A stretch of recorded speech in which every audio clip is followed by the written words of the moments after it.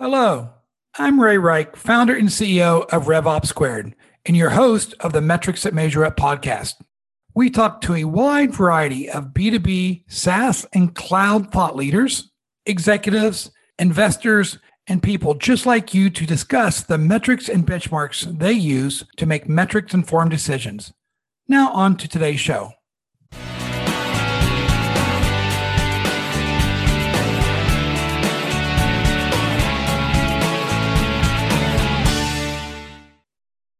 Welcome to today's episode of the Metrics That Measure Up podcast. Today, we are joined by Ali Rizvi, the founder and CEO of TrueRev. Today, we'll be covering three main topics with Ali. Number one, signs that Excel is no longer the right tool for SaaS revenue recognition. Second, ASC 606, the good, the bad, and the ugly. And third, the top SaaS metrics for SaaS companies less than 5 million ARR. So with that, let's take a moment to give a brief overview of your journey, Ali, to becoming a guest on the Metrics That Measure Up podcast. Hi, Ray. Hey, thanks for inviting me. Glad to be here. Quick intro about my background and how I got here. I guess really, I'll start quickly from sort of inception, which was, after business school, I started my professional career at Ernst and Young here in San Jose, California, Silicon Valley, where I was primarily working in the audit practice focused on tech companies. And as a financial statement auditor, the primary risk area we always focused on, at least when I went in and looked at companies, was on revenue, which then was around rev rec, deferred revenue, et cetera. And it was always, the risk was always that a company had potentially misstated their revenue, usually overstating revenue. So that's the risk that we were after, right? So, after E&Y as a fractional, working as a fractional CFO, I continued to work with a lot of tech companies, and it was primarily helping them around getting their rev rec policy done correctly. And in fact, I'm just going to share one story. I had one, tech client at the time. This was a few years ago, prior to TrueRev, and it was the reason I started TrueRev, by the way.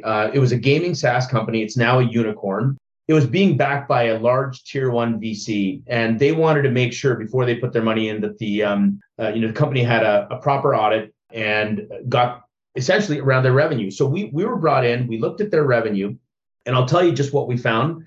Tens of thousands of rows in a spreadsheet, multiple worksheets, formulas everywhere, macros, pivots, you name it, errors throughout, billing events being exported from their accounting system and stuck inside the same spreadsheet. And it literally took 10 minutes just to open the damn thing. It was crazy. I would hit open and I'd go get a coffee. But of course, we found that revenue was misstated, and it took nearly 6 months of us just fixing it all. But it was really that crystallized for me that this is a problem that exists in a lot of companies, not just the smallest ones, but larger ones. And I had to, create software to help address this problem. Well, thank you for the introduction. And you kind of almost answered one of the first topics I want to discuss with you, but you talked about it as an auditor and someone who really understands revenue recognition and reporting. So let me flip it to those members of the audience who, they got their Quickbooks online, they've got Excel, maybe they've got $500,000 to $1 million of ARR, and they don't know what they don't know. So what are some of the common signs that you've seen that a SaaS company founder or their head of finance should say, well, maybe QuickBooks and Excel really isn't meeting the challenge of what I need to do for revenue recognition? Yeah, for companies that are kind of at that $1 million ARR stage, QuickBooks tends not to be the big issue there. QuickBooks is just a general ledger. It's your accounting system. It simply just records what you tell it to record. The issue really is it's around how revenue is being calculated. That's kind of the big one there. It's not just how it's being calculated, it's where is it being calculated and who's doing the calculations. For those companies, that's usually where it is. And the reason they have that problem, to be honest, is in terms of the who is doing it, is, when you're just trying to grow, your growth is typically the game. I want to keep my costs low and I just want to grow. So I'll hack my way through anything. And it's often they don't have the right resources in place or the right potential folks that they can rely on to help them to understand, one, how to record revenue and then how to report revenue. That's what I see as a problem. It's not so much the QuickBooks element of it. It's who's doing it and where they're doing it, which tends to be Excel. Come on, Ali. I've got, let's say I do mostly 10 to 20,000 ACV agreements. And I sign a $12,000 agreement. Okay, my Excel says 12,000 divided by 12. That's 1,000, of recognized revenue. Or I do 25,000, I divide 25 by 12, and I know that it's 2,083. What makes it that hard to just say I take my annual agreement and divide it by 12? Yeah, I love that. I mean, you've nailed, by the way, one of the big problems that we see all the time.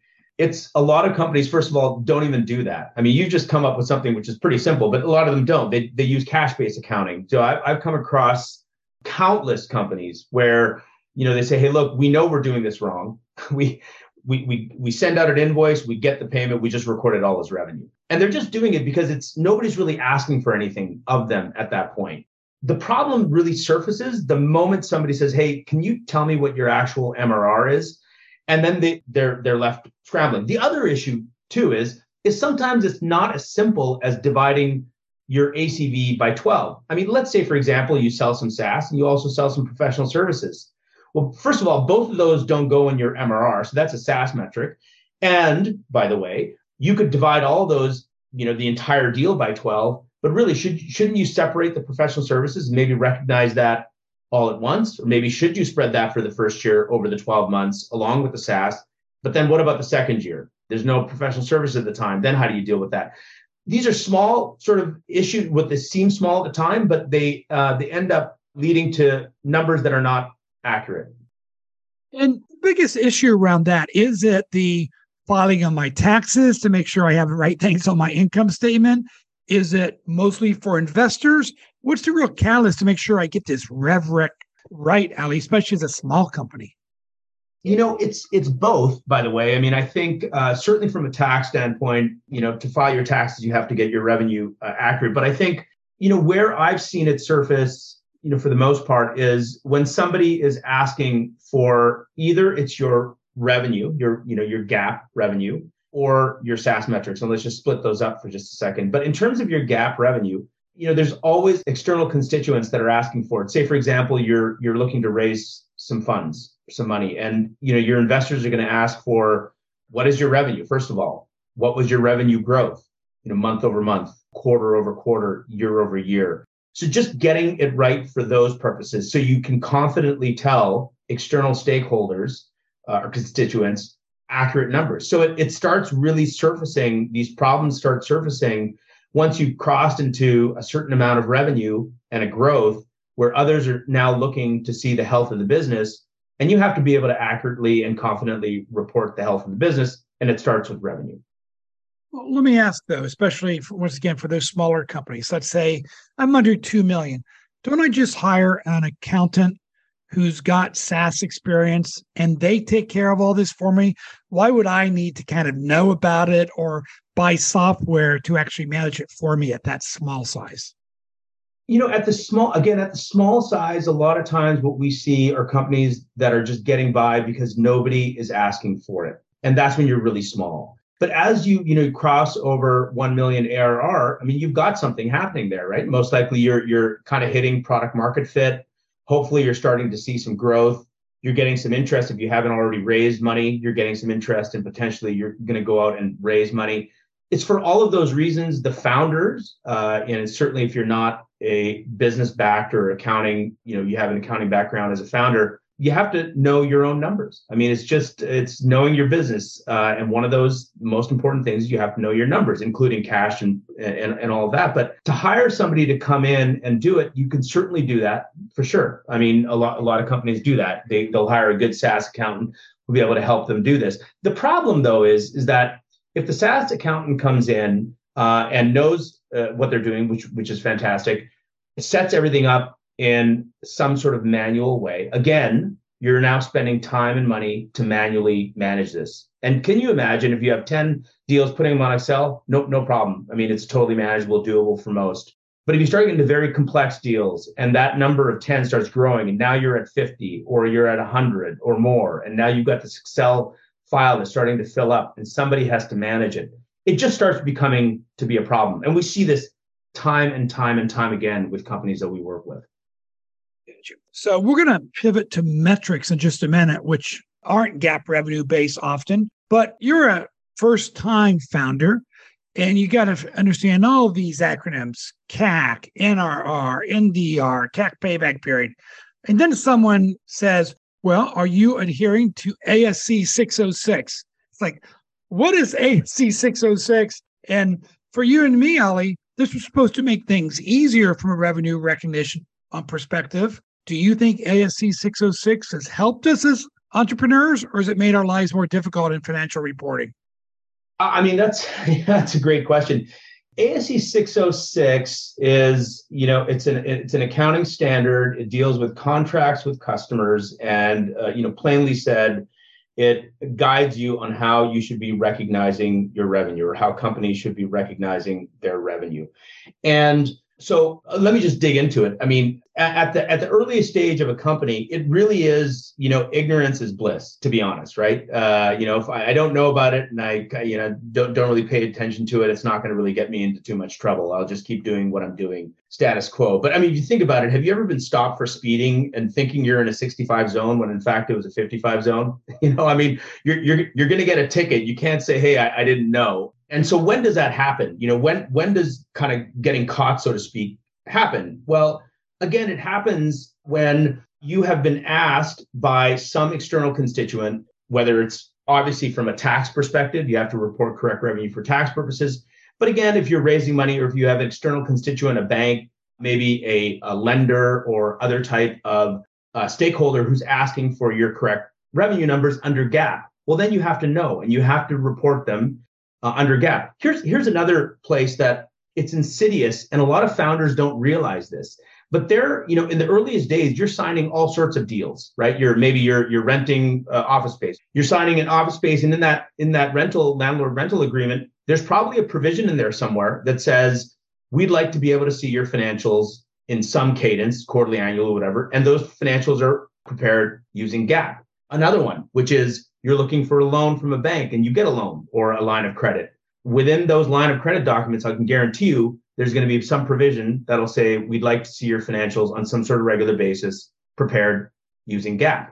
That's where it becomes important. So even though you may not think it's that important, you're doing all sorts of things to run your business where you have a reporting requirement to report your revenue and your numbers under GAAP. Does that kind of make sense? Makes total sense. So, okay, now I've got my GAAP revenue, deferred revenue. I've got that under control. And now I'm looking to do my seed or my Series A round. And I know I need to be ready with all these SaaS metrics that investors are looking at, my CAC payback period or my net revenue retention. So when we're looking at that kind of 1 to 2 million, looking for doing, maybe it's their Series A, are there 2 or 3 metrics, Ali, that you're like, you really need to have your hands on these metrics and really understand them? And then we're going to talk about what metrics become more important as you scale to 5, 10, and above. Yeah, I mean, for the earliest, companies, that 1 million ARR, maybe 2.5-ish ARR range, it slightly depends on your business model, but MRR and ARR are probably the 2 most important. ARR, certainly, if you're selling annual contracts, you need to know that. If you're doing more monthly, then MRR, of course, becomes very, very important. That's really the SaaS metric that I see a lot at those earliest stage companies. The other metrics now, they may not be SaaS, but they're financial metrics that you see at these companies that are highly important are cash burn, your cash runway, your cash out date, being hyper-focused on that. Typically for companies at that early stage. There's other metrics that a little bit harder to measure, but again, really important because they go to how much cash that you're burning. Sales and marketing efficiency metrics. Now, again, these are harder to measure, but being able to measure what you're spending from sales and marketing efforts to win business, and then what kind of return you're generating on those dollars spent is really, really important. And then another one, which we see a lot, is what is my value of my lead funnel by stage? That's another one. Now, again, I get those aren't purely kind of on a SaaS basis, but for those really early stage companies, the 1 million to 2.5, maybe 3 million companies, where MRR and ARR become your SaaS metrics that become very important. All of those other ones, just to monitor the health of your business and whether you're growing and how well you're growing and spending your money, are also really important. Ali, I know that when you founded TrueRev, it was really to help with that revenue recognition, deferred revenue reporting, but you've expanded that into SaaS Metrics. So, are there some common challenges you see where these earlier stage companies are really having a hard time with how to calculate, or even where do they find the right input data to calculate these SaaS metrics? What are those big challenges? The challenge is that there really is no consistency. It's hard to find consistency. Now, let me just caveat that a little bit. The consistency in calculations is a lot better today than it was 5 years ago, right? Because now there's a lot of folks that are measuring these metrics. They're now reviewing themselves against their peers or peer companies. There's a lot more knowledge and articles that have been written about how to calculate certain SaaS metrics. But there's still a lot of nuances. I mean, in fact, I was on a call with one of our customers earlier today, and just for them to understand, and let me just bore you with kind of one example, real life example. So, here's a company that sells annual deals, and they want to measure their ARR, MRR, ARR from these deals. And often their deals start mid-month, right? So say, for example, it starts January 15th and ends the following January, also mid-month. Now, how do you calculate MRR on that? How do you calculate MRR on the first month? Let's just make it simple. Let's say it's a $12,000 deal, right? You started January mid-month. Is it 12,000 divided by 12? Is it what? Did you actually get 1,000 in MRR in January in that month? And if not, then what do you record for MRR? Do you do it a half month? Did you only get 500? Well, no, because your actual recurring revenue from that contract, if you do an easy one, 12,000 divided by 12 is one, you should be getting 1,000 MRR. So, I mean, just think of that. Like, companies stumble along those things, and there you go. I don't know, you probably have some insights here. Ollie, even though that's 1,000 MRR, that's only $500 of GAAP revenue, right? Exactly. There you go. That's a very good, simple approach. It's funny. Me and some other people founded the SaaS Metrics Standards Board, and that exact question just came to us 2 days ago.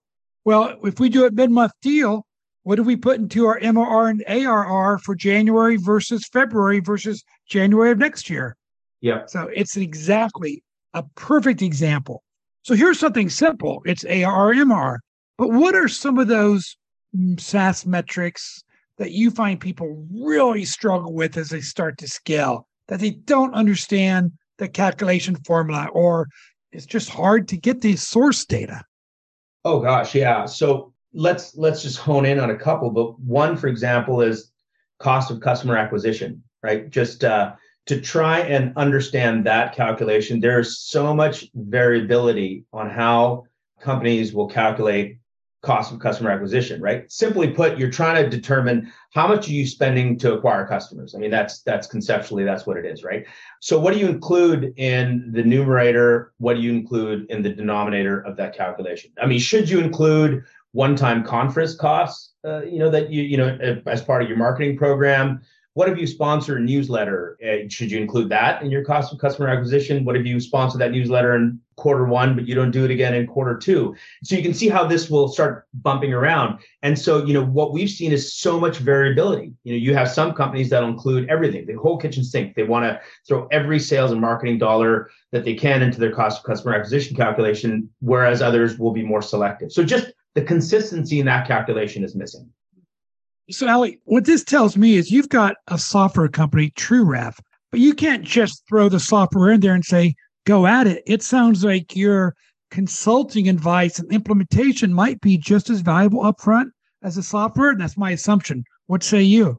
Yeah, we don't charge for consulting, although maybe not a bad idea, right? But we just want to help our customers. The ones that come on, we have a lot of these conversations with them. That we try to help them improve their processes. But one thing our software definitely does, it enables you. I mean, just the example you and I brought up about this, mid-month MRR. How do you calculate that? So our software can handle that. We've come up with different ways that if you want to calculate your MRR, using 13 months, if you want to spread it over 13, if you want to do it over 12, if you want to do it exact, if you want to do it in different ways, there's ways now the software can do it, because everyone has kind of different ways that they want to do it. And we don't want to force everyone down, one path. So the software helps. But going back to things like CAC, or another thing that we didn't touch upon is gross margins. So there's another one that, there's variability all over the place. So we try to advise our customers when they come in and they have those questions. We certainly try to help them as best as we can. Here's the last question for you on SaaS metrics. Is there a SaaS metric that you've had prospects or customers say, oh, my investors really want to know this? And you're like, man, this SaaS metric is so overrated for a company at your stage. Is there one that jumps out at you, Ali? For the earliest stage companies, I would say gross margin. And when I say early stage, I'm talking about sort of 1 million to 2 million, because the thing with their gross margins is often they're all over the place. Their hosting costs are potentially insane. They may or may not have anybody that they're charging towards customer success or operations. So gross margins, I think, for the earliest stage companies tend to be not as useful, just because the variability is significant in those earliest stage companies. I think also as you start maturing, kind of on the flip side, as you start crossing that $5 million, depending again on your business model, are you selling annual deals or not? The metric that becomes important is a lot of companies are now measuring committed ARR. So they want to be able to see what's the value of my customers that have committed, that have signed a deal with me. And that number starts becoming very important. I agree with that. I'm going to pivot back to the overrated metric. I'm going to throw one at you and see if you agree with me. When I have a founder who's 500,000, million, even 2 million AR, but they've only been around for maybe 12 to 24 months, they're like, well, I have an investor asking me about my customer lifetime value to CAC ratio. I'm like, whoa. Number one, who's your investor that's looking at CLTV with a company that's only had one, maybe no annual renewal processes? Because then customer lifetime value could be infinite because you don't know what your churn rate is. What say you about that one? 100% agree. Yeah. I mean, if you've been around for such a small period, I mean, gosh, even under 5 years, right? You think about just what you said, even just thinking about CAC in the initial, of course, your CAC is going to be massive when you're just out there trying to win 1 or 2 customers, because all your costs are spent going towards 1 or 2 customers, right? So CAC is kind of meaningless in the beginning, a little bit, again, depending on the business model. But for most, it's sort of meaningless. And of course, customer lifetime value is completely meaningless, if you're sort of less than 3 years old. And, and I shouldn't say meaningless in such a sort of stark way, but there's other metrics that are much more meaningful than those at that stage. You're a SaaS company. You're a CEO. Are there 2 or 3 metrics that right now you're looking at every month or every quarter to really gauge the health of your business growth? We're hyper-focused on our ARR and our retention, our ARR retention. So net promoter score, which we haven't really touched upon, so that's one that we're starting to measure more and more as we're growing in terms of customer base. But just looking at the health of our customers, our renewal rates, again, which goes back to retention, and just preserving our ARR. So those, from a SaaS metric standpoint, we're just hyper-focused on those. Then the other ones that we look at a lot, now I'm going to the cost side, which is marketing spend. How much are we spending on marketing and sales in order to acquire those customers? And I sort of touched upon that earlier, but it's super, super important for us, because right now, we're early stage, and every dollar that we spend towards some type of either marketing or sales activity makes a huge difference, on our top line. Or you're out there, you're a student of the industry. Is there a CEO or company that you think is a must follow for fellow entrepreneurs today? Well, I mean, for sake of entertainment, who's not following, Elon Musk these days, right? Just only those people who don't like what he's doing at Twitter. Those are the people not following him. Yeah. Well, but more seriously, I mean, for me personally, I love the story of HubSpot. I follow them personally. I love what the company has done. I love their leadership and some of the vision that they brought in terms of their company and their product. I mean, as an example, we use HubSpot, by the way, but this is the whole concept around PLG, like product-led growth, and then how that mixes in with enterprise sales. They're so super user-focused. They try to make their product as easy as possible, even though it's a big, huge platform. And I just think that's, for me, HubSpot, it's a great playbook that I think a lot of founders can learn from. That's a great one. I was actually looking at a report just yesterday that showed HubSpot's retention or the inverse, churn, when they were 5 million, when they were 500 million, and when they were a billion. And the one thing that they focused on with laser-like, accuracy was churn. And as soon as they got their churn from it was almost 30% to like 12 to 15%, their profitability went through the roof, Ali. So that's a good one. Yeah. Second, what tool, not your own, should every SaaS company be using early in their journey? Other than HubSpot? Other than HubSpot. Yeah, just most recently, I've got to say what I've tried now is ChatGPT 4. It's great, and maybe you've heard that, right? The news all over the place, but it's pretty cool. I've curated just some content using it, and what would take me or maybe a content writer, I don't know, a couple of hours to sort of brainstorm and put pen to paper. I was able to do it in about 25 seconds with ChatGPT, and then you take that framework and then you can create something cool from it. So I love that as a tool right now. That's a great one and very thematical. And last question. Here you are, a B2B company founder. Someone just graduated college and they want to be a B2B company founder someday. What advice do you give them right now as they begin their career journey? That's a good one. And somebody who's looking to be a founder, and it doesn't even have to be B2B, to be honest. I think it's a cliche, but it's so true. It takes a village. I would say build relationships, strengthen relationships, develop a community of people you trust. Don't wait. It's never too late to do that, to be honest. You can't build anything alone. I made the mistake of thinking I could do it all myself, early on if I just did all the right things, but it never happens that way. And there's examples of solo founders, obviously, that are super successful. But, for most of us, you need a team. You need a strong co-founder.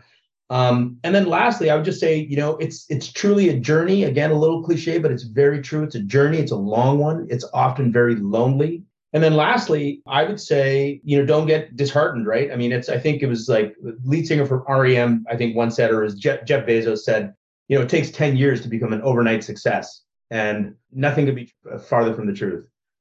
Perfect. Well, Ali Rizvi, thank you so much for being a guest on today's episode of the Metrics That Measure Up podcast. Yeah, absolutely, Ray. Thanks for having me. This was great, enlightening. Appreciate it. And to our listening audience, if you're enjoying the conversations we're having on Metrics That Measure Up, it would mean the world to us to go ahead and subscribe to the podcast on your favorite podcast app. Go ahead and give us that 5-star rating because that amplifies the reach of this great content and guests like Ali. And thank you so much for listening today. Ali, thank you again for being our guest. Thank you for listening to today's Metrics That Measure Up podcast. If you would like to learn more about B2B SaaS metrics and benchmarks, please visit revopsquared.com.